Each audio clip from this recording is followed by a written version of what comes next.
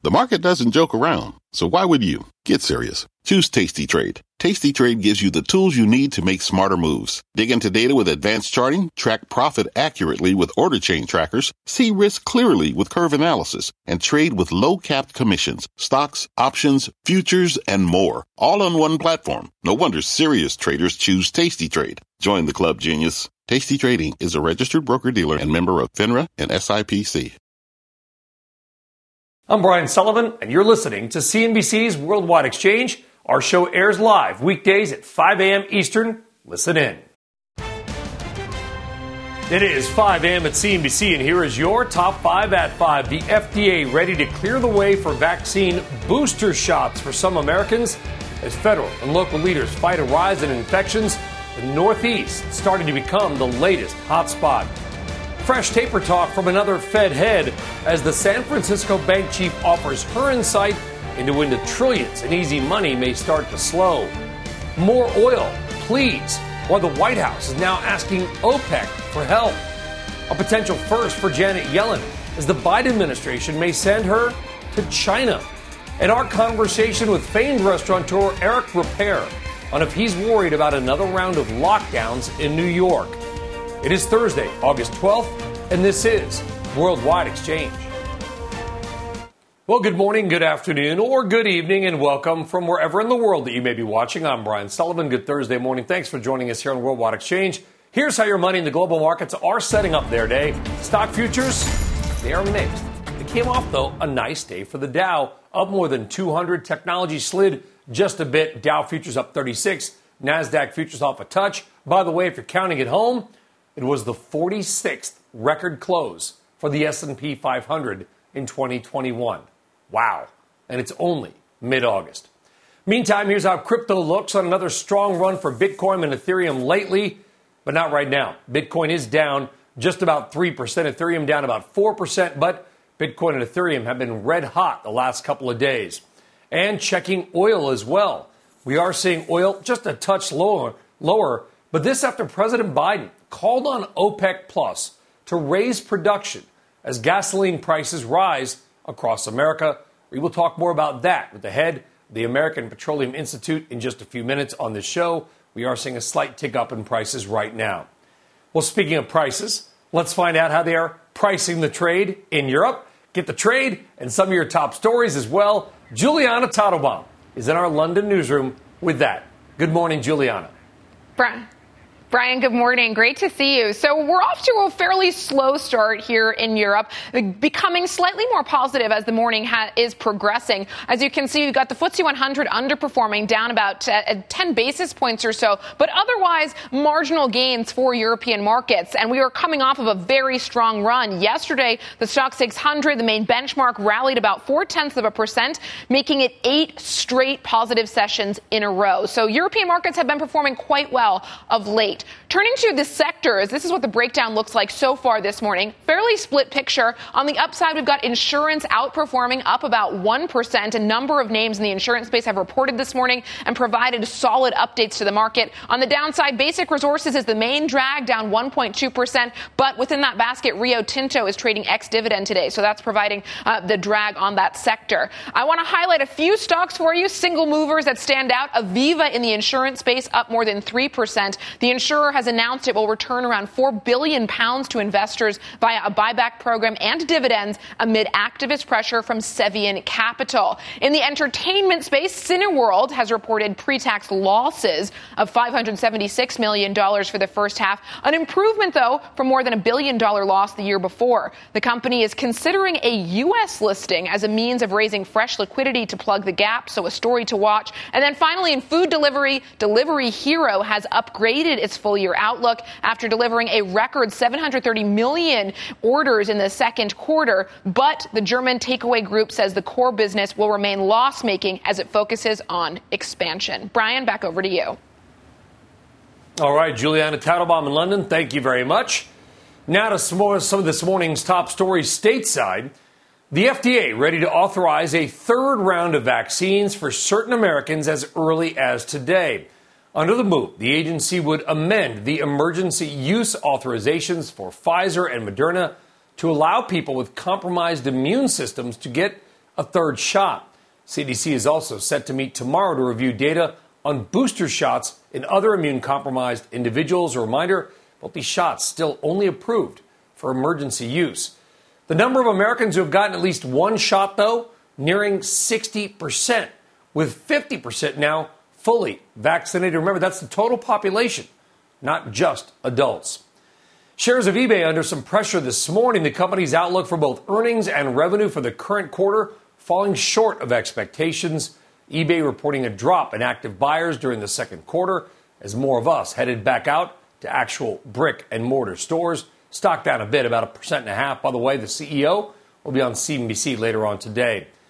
And San Francisco Fed President Mary Daly says the central bank should start or could start scaling back its easy money policy by the end of the month. Speaking with the Financial Times, Daly cites the strength of the economic rebound for her projection.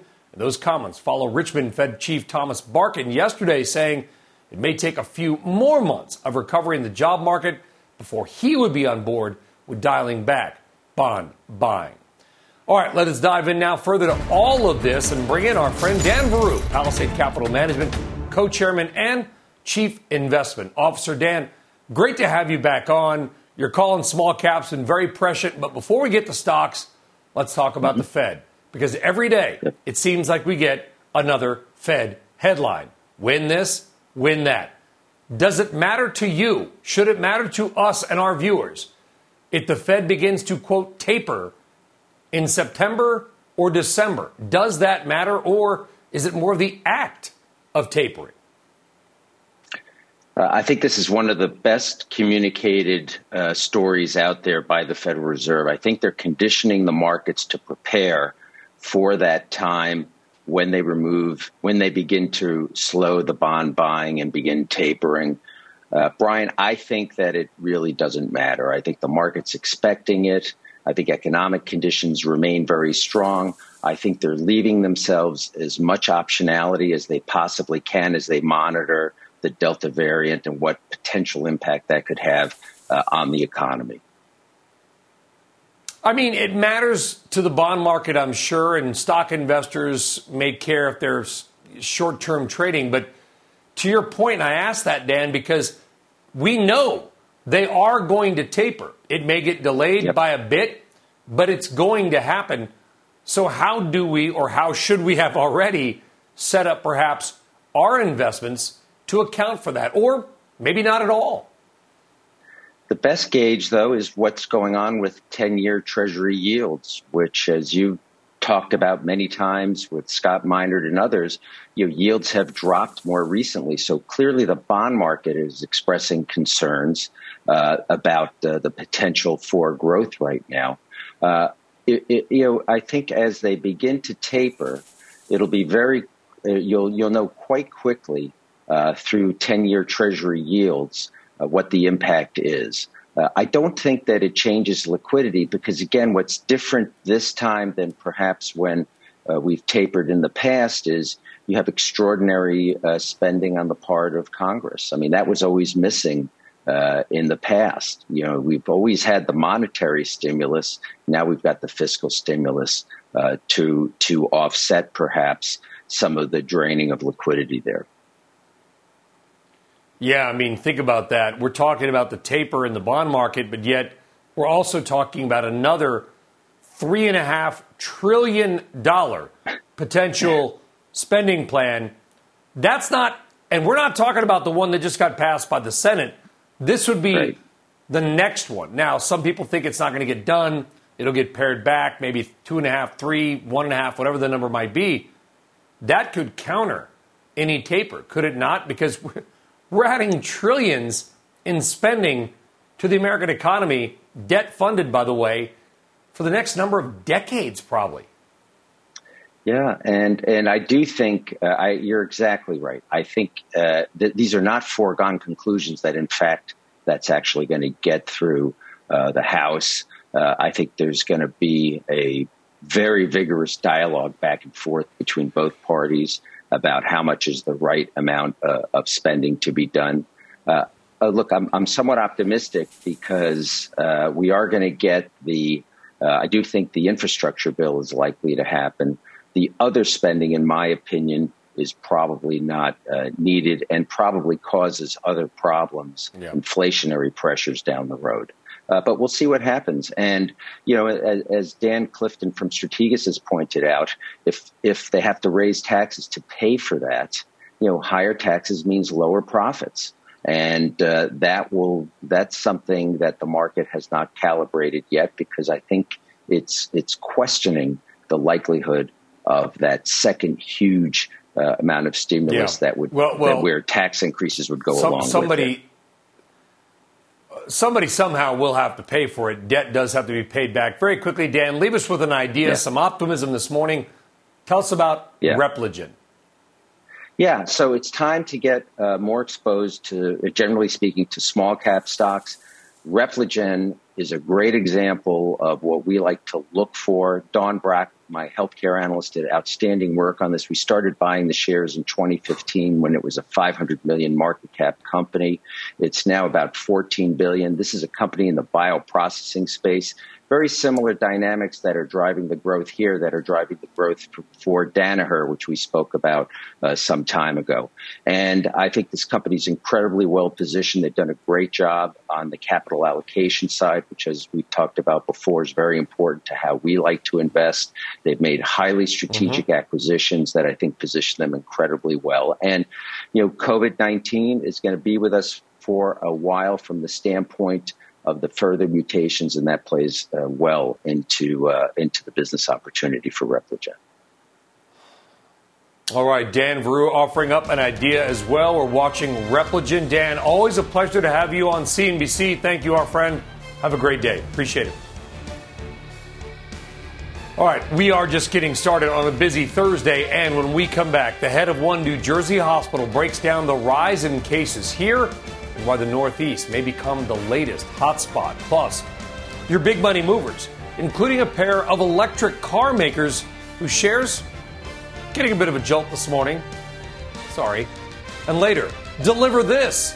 DoorDash could be making a massive deal and turning the world of delivery upside down.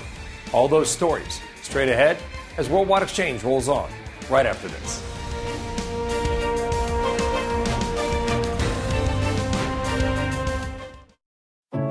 What does it mean to be rich? Is it having more stories to share or time to give? Is it being able to keep your loved ones close or travel somewhere far away? At Edward Jones, we believe the key to being rich is knowing what counts. Your dedicated financial advisor will take a comprehensive approach to your financial strategy to help support what truly matters to you. EdwardJones.com/findyourrich. Edward Jones, member SIPC. At the UPS Store, we know things can get busy this upcoming holiday. You can count on us to be open and ready to help with any packing and shipping or anything else you might need. Is there anything you can't do? Actually, I don't have a good singing voice. The UPS... Nope. But our certified packing experts can pack and ship just about anything. At least that's good. The UPS Store. Be unstoppable. Most locations are independently owned. Product, services, pricing, and hours of operation may vary. See Center for details. Come in today to get your holiday goodies there on time. Time now for your big money movers. The three key stock stories happening right now. Let's go. Number one, NIO. The Chinese electric car maker giving up earlier gains after reporting a narrower than expected loss. Revenue did surge over 100% from a year ago in the second quarter. They say they delivered nearly 22,000 electric vehicles, stock down about 0.5%. Stock number two, another electric vehicle name, Lordstown Motors, and maybe some good news for those who have bought one of their trucks. Lordstown says it plans to start limited production of their truck later on this month. That development helping the stock. It is up about 6.5%. And finally, Sonos. And listen to this, a stock rocking after posting a surprise profit. Sonos reporting earnings of 12 cents per share, better than the 17-cent loss expected by analysts. The CEO saying as more video content goes directly to you, that you are demanding a more theater-like experience at home and using more of their products. Sonos up 11.5%. All right, on deck. Are New York City restaurateurs worried about a potentially another round of lockdowns? Our conversation with legendary chef Eric Ripert on why he's optimistic and what he's doing to make sure you feel safe. Today's big number, $61 billion. That's how much money was invested into private companies last month, matching the all-time record set in June. According to data from Crunchbase, 53 startups became unicorns in July. At the UPS Store, we know things can get busy this upcoming holiday. You can count on us to be open and ready to help with any packing and shipping or anything else you might need. Is there anything you can't do? Actually, I don't have a good singing voice. The UPS... Nope. But our certified packing experts can pack and ship just about anything. At least that's good. The UPS Store. Be unstoppable. Most locations are independently owned. Product, services, pricing, and hours of operation may vary. See Center for details. Come in today to get your holiday goodies there on time.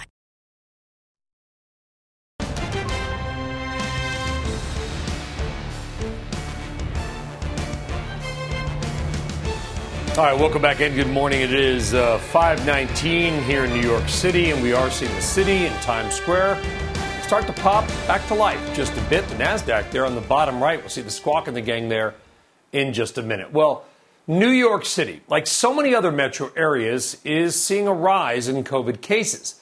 And now companies across New York are starting to delay their return to office plans. Caught in the middle, thousands of New York City restaurants worried about what happens to them. So we wanted to know and reached out to the king of Manhattan dining, Eric Ripert, chef and co-owner of Le Bernardin, also vice chairman of City Harvest and author of the new cookbook, Vegetable Simple. We sat down with Eric and we asked him if he is worried about the potential for any new shutdowns coming to Manhattan. No, I do not hear anything about shutting down in Manhattan. And I'm actually pretty much optimistic because, as you probably know, the mayor announced it that as of September 16, every client that goes to restaurant has to show proof of vaccination. And most of the restaurants in New York, to my knowledge at least, all the employees are vaccinated. And for instance, at Le Bernardin, we have a very strict protocol, safety protocol, and all our employees are vaccinated. All the people who interact with Le Bernardin, who deliver food and so on, must wear a mask. And then now we were actually, before the mayor announced it, mandatory proof of vaccination, we started to ask our clients for it. And we have a very positive feedback. The clients are not mad at us or are not at all frustrated. They are actually very happy. And I think that is going to make New York a very vibrant city in the fall and not closing down like we have seen in the past. So how does it work? If I want to eat at Le Bernardin, obviously you're not just walking in, you're going to make a reservation. Do I submit a copy of my vaccination card? Do you just rely on my word of honor? Because we know people can say whatever they want. You can buy these cards online for like $100. How does the process work, Eric? The way the process works is that when you make your reservation, we let you know that you need proof of vaccination for all your guests. And then when you come at the door, actually people from New York State have a COVID vaccine passport in their phone. So that's pretty easy. Then if you have a card and you do not have that COVID passport, we ask for your ID and the card has to match the ID. And then we hope that people are not cheating because that will be bad for them and for everybody. And have you had any pushback on that at all? And if somebody were to not have the card or to say, well, darn it, I don't need one. This isn't America. I can, whatever. What's the action plan? I mean, what then? What's very interesting, when I announced it on my social media, on Instagram and Twitter, I got a little bit of backlash and I was a bit worried. And then actually the people, when we call them or when they make reservations, at the contrary, they feel relieved and they feel safe and they feel very happy and they are thanking us. So it's a very big difference in between what we see on social media and the reality of what's happening with the business. People really need to feel safe, and this is a way to implement that. And you have got lunch now at Le Bernardin as well that has come back. Obviously, where you are in 51st Street is a big business community. We're seeing New York still only about 25% back to the office based on the latest data. But from where you sit, Eric, and we've had the privilege to talk to you every couple of months, where are you, if you don't mind sharing, where are you in back to business? Are you at pre-COVID levels, below, above? Are you sensing a return to the office? What do you feel and see from your perch? So we are reopening the lunch on September 15 for Le Bernardin. And what I hear from people in our building, from BNP Paribas and other companies, is that they are slowly bringing back part of their team starting in September. And some companies bring back everybody. Some companies have rotations, and it's about 40 to 50% of their staff. But in a building surrounding Le Bernardin, which is basically Rockefeller Center and between Rockefeller Center and Times Square, almost everybody's coming back to their office. And when we opened the book for reservation for September 15, for lunch, we realized that quickly that we were already booked. Wow. So, good sign. All right, so our big thanks to the famed chef Eric Ripert. And if there is one takeaway from that, if you want to grab lunch at Le Bernardin, you better make a reservation and have your vaccination credentials handy. Well, from dining to cruising, and why one cruise line CEO is drawing a rather hard line in the sand when it comes to vaccine mandates. We'll hear what he had to say. And if you don't already, be sure to follow our podcast. Dow Futures up 40, and we're back right after this.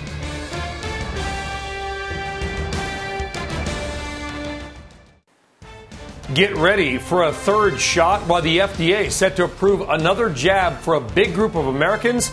The head of a New Jersey hospital is here on that and why the Northeast could be the next hotspot. Can you spare more oil?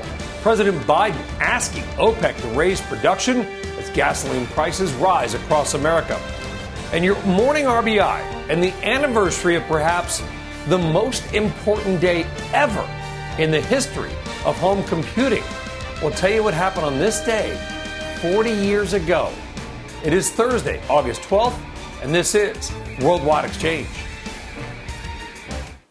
Well, welcome back, everybody. I am Brian Sullivan, and good Thursday morning. Thank you very much for joining us here on Worldwide Exchange. Here's how your money in the global markets are setting up their day. Stock futures, at least the Dow anyway, it is higher. We are seeing Dow futures up, not a lot, but they are up about 40 points. NASDAQ off just a touch.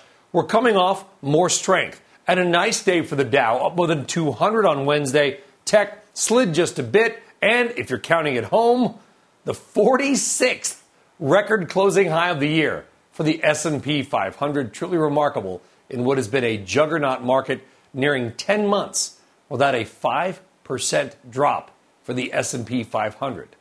Wow. All right, more in the markets in a bit. Let's get more right now into morning's top stories. And the Treasury Department apparently thinking about a trip for Janet Yellen to meet with leaders in China. According to Bloomberg, if the trip does happen, Yellen would likely meet with China's Vice President Liu He face-to-face. And it would be the highest-ranking Biden administration member to visit China amid its broad review of policies and tariffs. The report says the decision is still in the early stages, with factors including travel risks stemming from COVID all being weighed. DoorDash has reportedly held talks about maybe buying Instacart. According to The Information, the paid website, conversations took place over the last 2 months with a potential price tag of $40 to $50 billion being bandied about. But the report says those talks did fall apart in recent weeks, partly over concerns of whether the deal would be signed off on by antitrust regulators. And the CEO of Norwegian Cruise Lines not mincing words when it comes to vaccine mandates. Speaking with Jim Cramer on last night's Mad Money, Frank Del Rio expressing his frustration with the lack of official orders from the government. I'm so disappointed in government at the local level, state level, federal, that we don't have mandates. Whatever happened to good old leadership in this country? There is a pandemic going on. Imagine if 600, 700,000 people have died of anything else in this country other than COVID. There'd be an uproar. Over 35 million confirmed cases. You ask Dr. Gottlieb, he'll tell you it's over 100 million cases. And it's got to stop. And if we don't take leadership here, this is going to go on forever and ever and ever. All right, strong words there for the head of Norwegian Cruise Lines. And why don't we begin this half hour with more on that and the pandemic? Because the FDA looks ready to greenlight a third vaccine dose for immunocompromised people.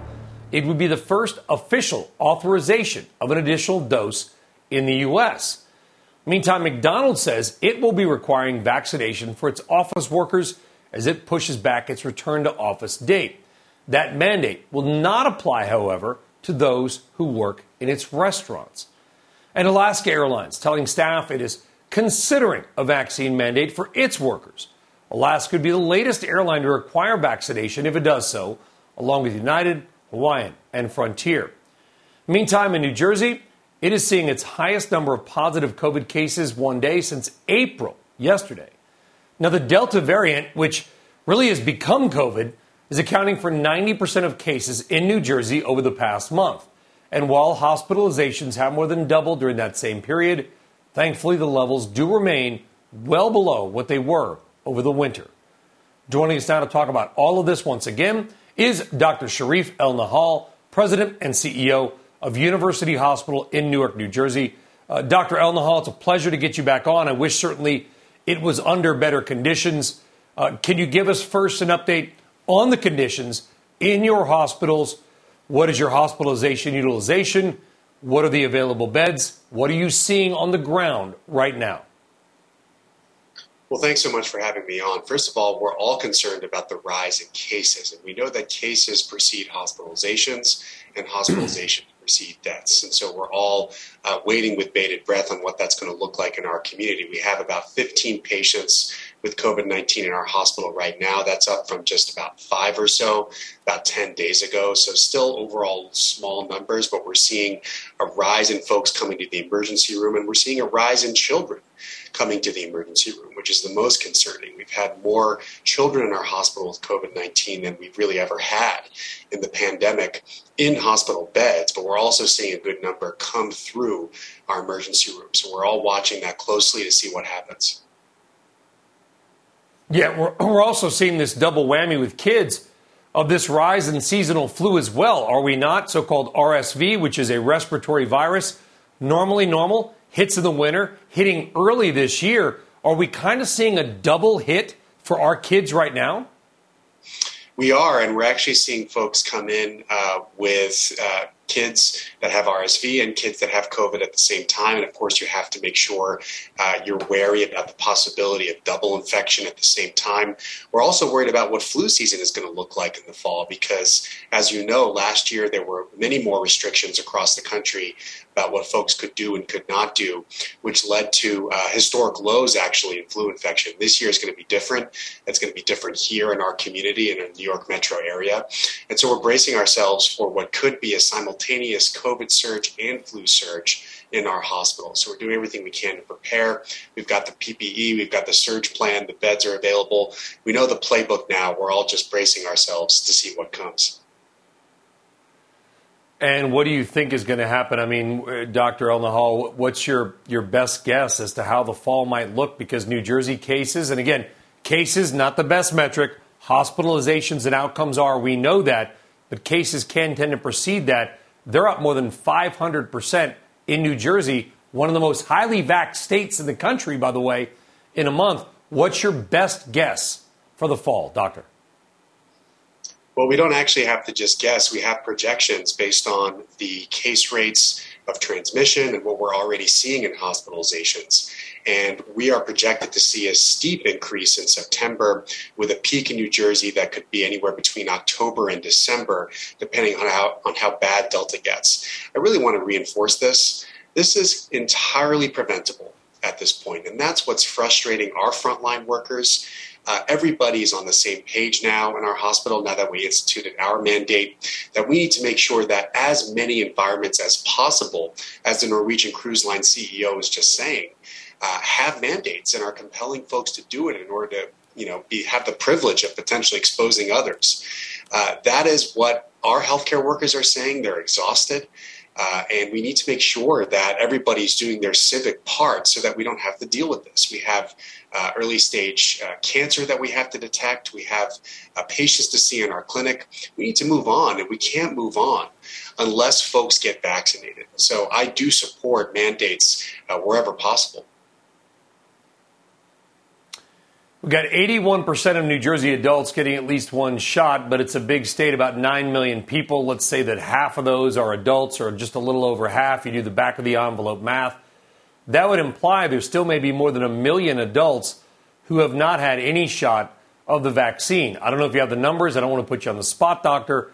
But of those you are seeing coming in or hospitalized, not including children, because the vaccine not authorized for them. We know that it's not authorized for anybody, actually, but it's not used for them. Are we seeing mostly the unvaccinated who are coming into your hospital system? Almost exclusively unvaccinated people coming to our emergency room and being admitted to the hospital. It's really important to reinforce that these vaccines are effective. They're very effective, even against the Delta variant. And just this week, there was a study released out of South Africa that showed that Johnson & Johnson is also quite effective at preventing hospitalization and death. And that was somewhat of an open question before that. So we have 3 vaccines that can prevent hospitalization and certainly can prevent death. And so when our healthcare workers see folks come in sick with COVID-19, you can understand why they're so frustrated, because we're not at a point where this is just a crisis that we all have to face. This is entirely preventable, and our vaccines can do that. And so, we do have pockets also in New Jersey that are particularly under-vaccinated. We see that in Irvington and some of the surrounding towns near Newark. Newark is getting better and better. But hospitals like ours in urban areas and dense areas are facing the brunt of this because it's also a situation where we're in under-vaccinated areas relatively. And very quickly, I know we got to go, doctor, but talk to us about that. You've talked to us before. We are seeing lower vaccination rates in some of the urban areas as well. Sort of, there's 2 areas that tend to have lower rates. You've got sort of very rural areas and very urban areas. For you, where you are you seeing a lessening in vaccine hesitancy among your population, among the folks who would use your hospital system? Has it changed at all? It has changed, and it's changed in a really positive way. So Newark is almost at 70% of adults with at least one dose, lagging behind the rest of the state and the rest of the country overall. But remember, Newark and the surrounding towns are predominantly a community of color. In the beginning of this experience, a lot of folks in our community were hesitant, but they weren't in the absolute hesitant category. They were sort of in the wait and see how my community members, my leaders are doing with vaccination. And so we've been able to take advantage in recent months, recent weeks, especially because of Delta, in reinforcing that these vaccines work and even canvassing, going door to door, doing mobile events, which has been successful. So there's promise to really vaccinate even more people here. Dr. Sharif El-Nahal joining us once again on Worldwide Exchange. Doctor, we do appreciate it. An important topic, especially right now. And God bless, by the way, you and all your workers, all your staff, and the entire hospital system dealing with this now for going on a year and a half. We love you guys, and we appreciate all the hard work that you're doing in really tough circumstances. Thank you, Doctor. Thank you. All right, coming up, the White House calling on OPEC to get more oil to the market to combat rising gasoline prices. Coming up, head of the American Petroleum Institute will weigh in on that. We are back in one moment. Dow futures up 36.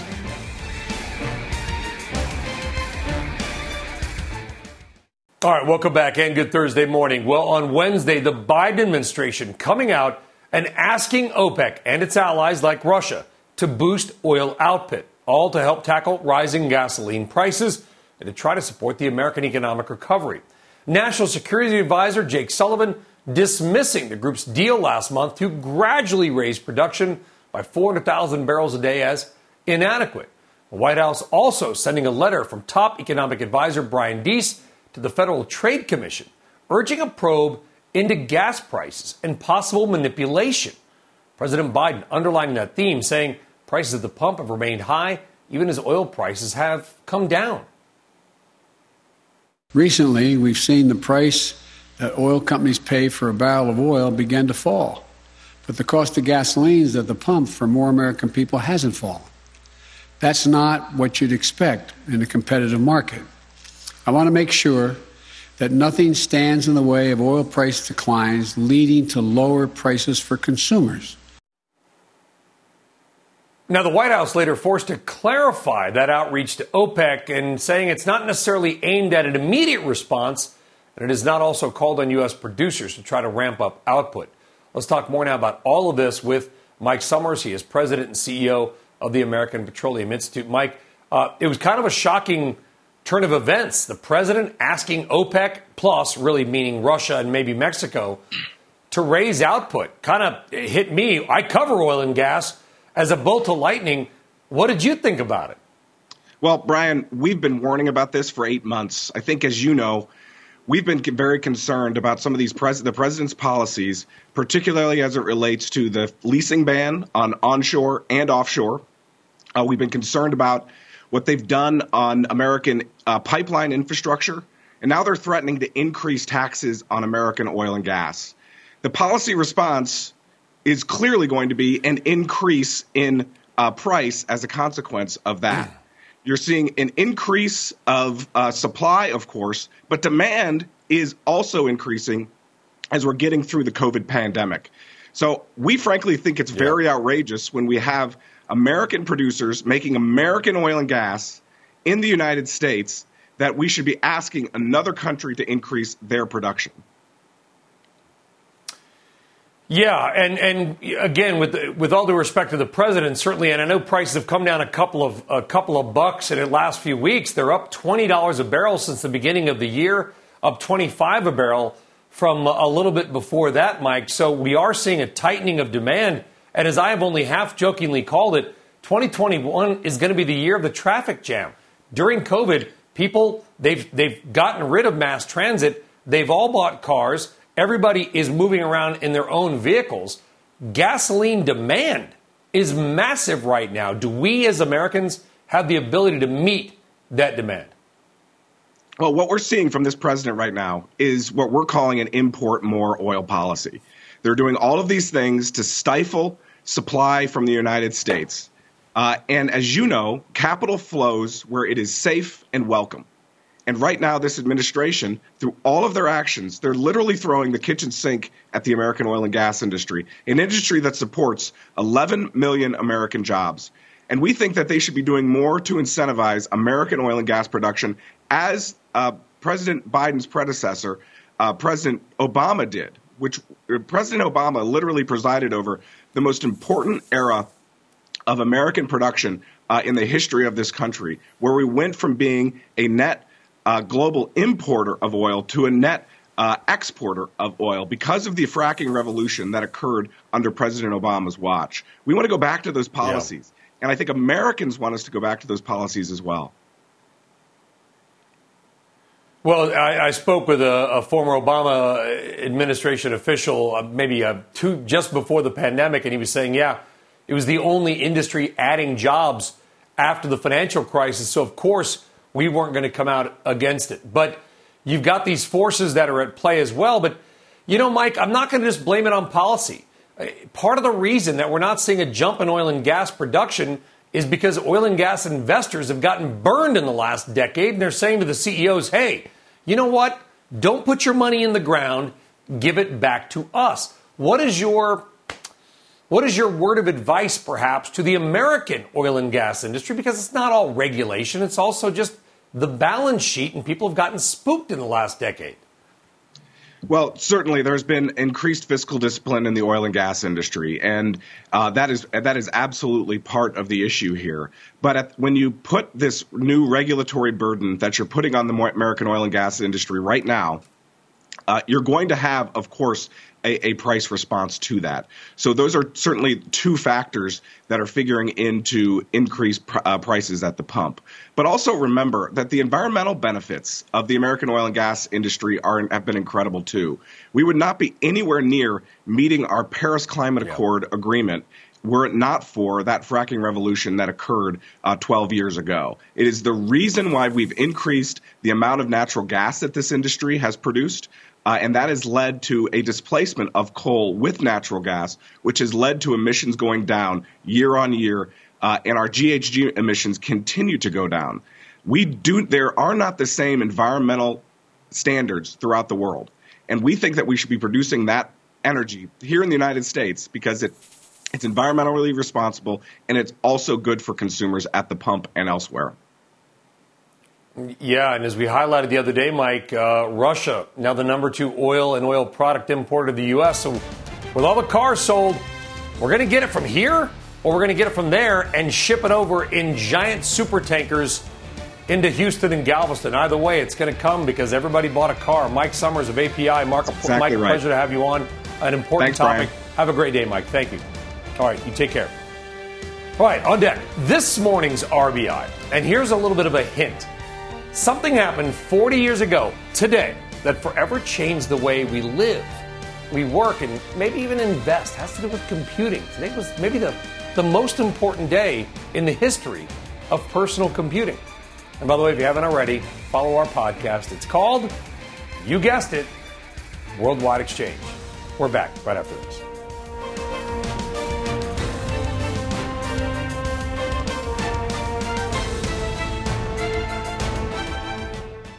Time now for your morning RBI, and today is incredibly historic and may just be the most important day in the history of computing. Because 40 years to go today, IBM unveiled the first ever mass market personal computer and changed technology forever. The legendary IBM 5150 came out in 1981. Raise your hand if you remember that. Sort of. Well, look at that beauty. Oh, yeah. And here's some random and interesting things you may not know about the 5150. It wasn't built in Silicon Valley or IBM's headquarters, but was secretly developed in IBM's little-known Boca Raton, Florida location, the capital of computers. It weighed in at a then unbelievably light 25 pounds. The low-end model was powered by a staggering 16 kilobytes of RAM, which, by the way, is about 16 million times less powerful than an entry-level laptop today. Oh, and the cost? It ran about $2,200 back then, or about $7,000 in today's money. In other words, it was heavy, it was slow, it was expensive, but it brought computers into people's homes, and we owe a lot to that IBM machine. Oh, by the way, so does a guy named Bill Gates, whose brand new QDOS, short for Quick and Dirty Operating System, helped put a company called Microsoft on the map. So happy 40th birthday, personal computer, and hopefully that's random, but interesting.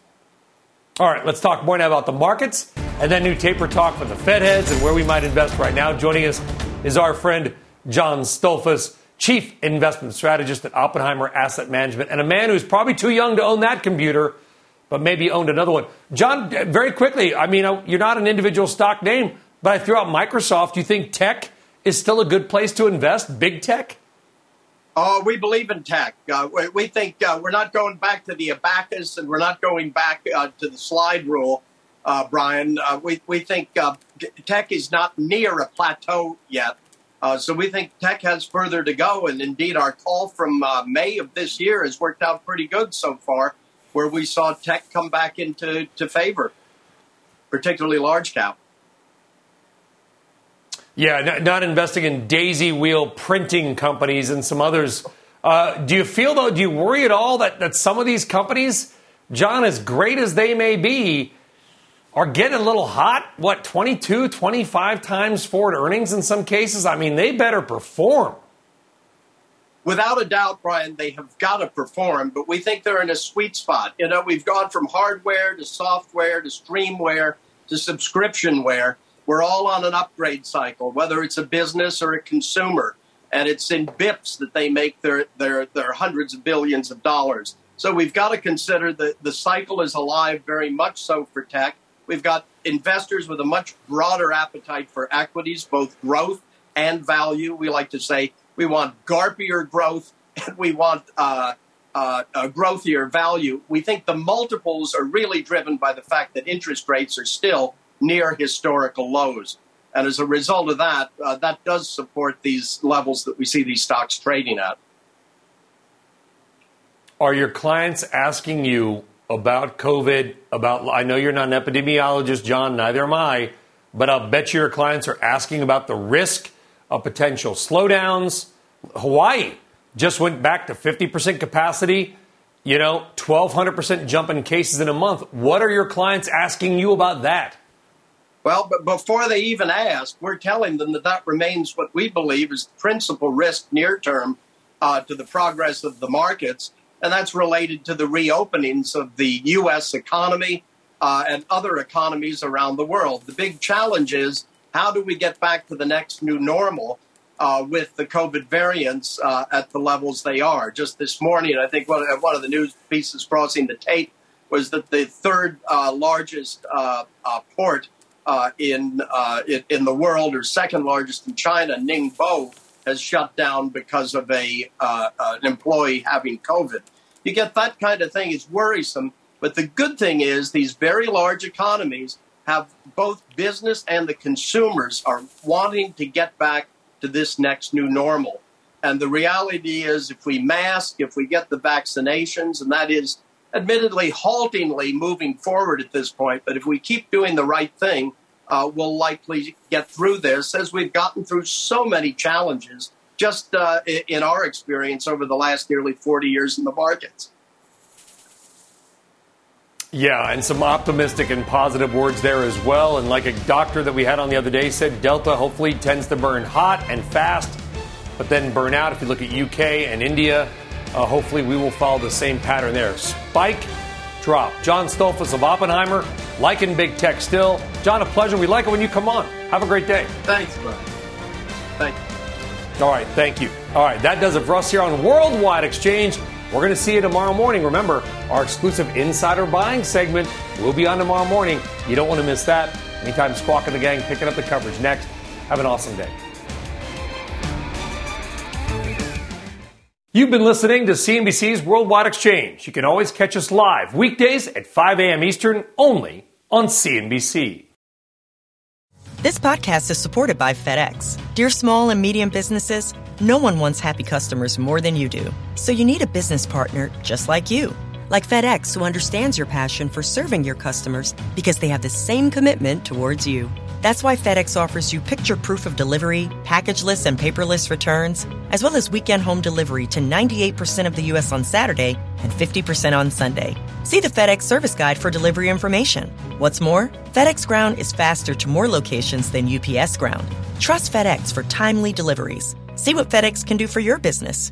Absolutely, positively FedEx.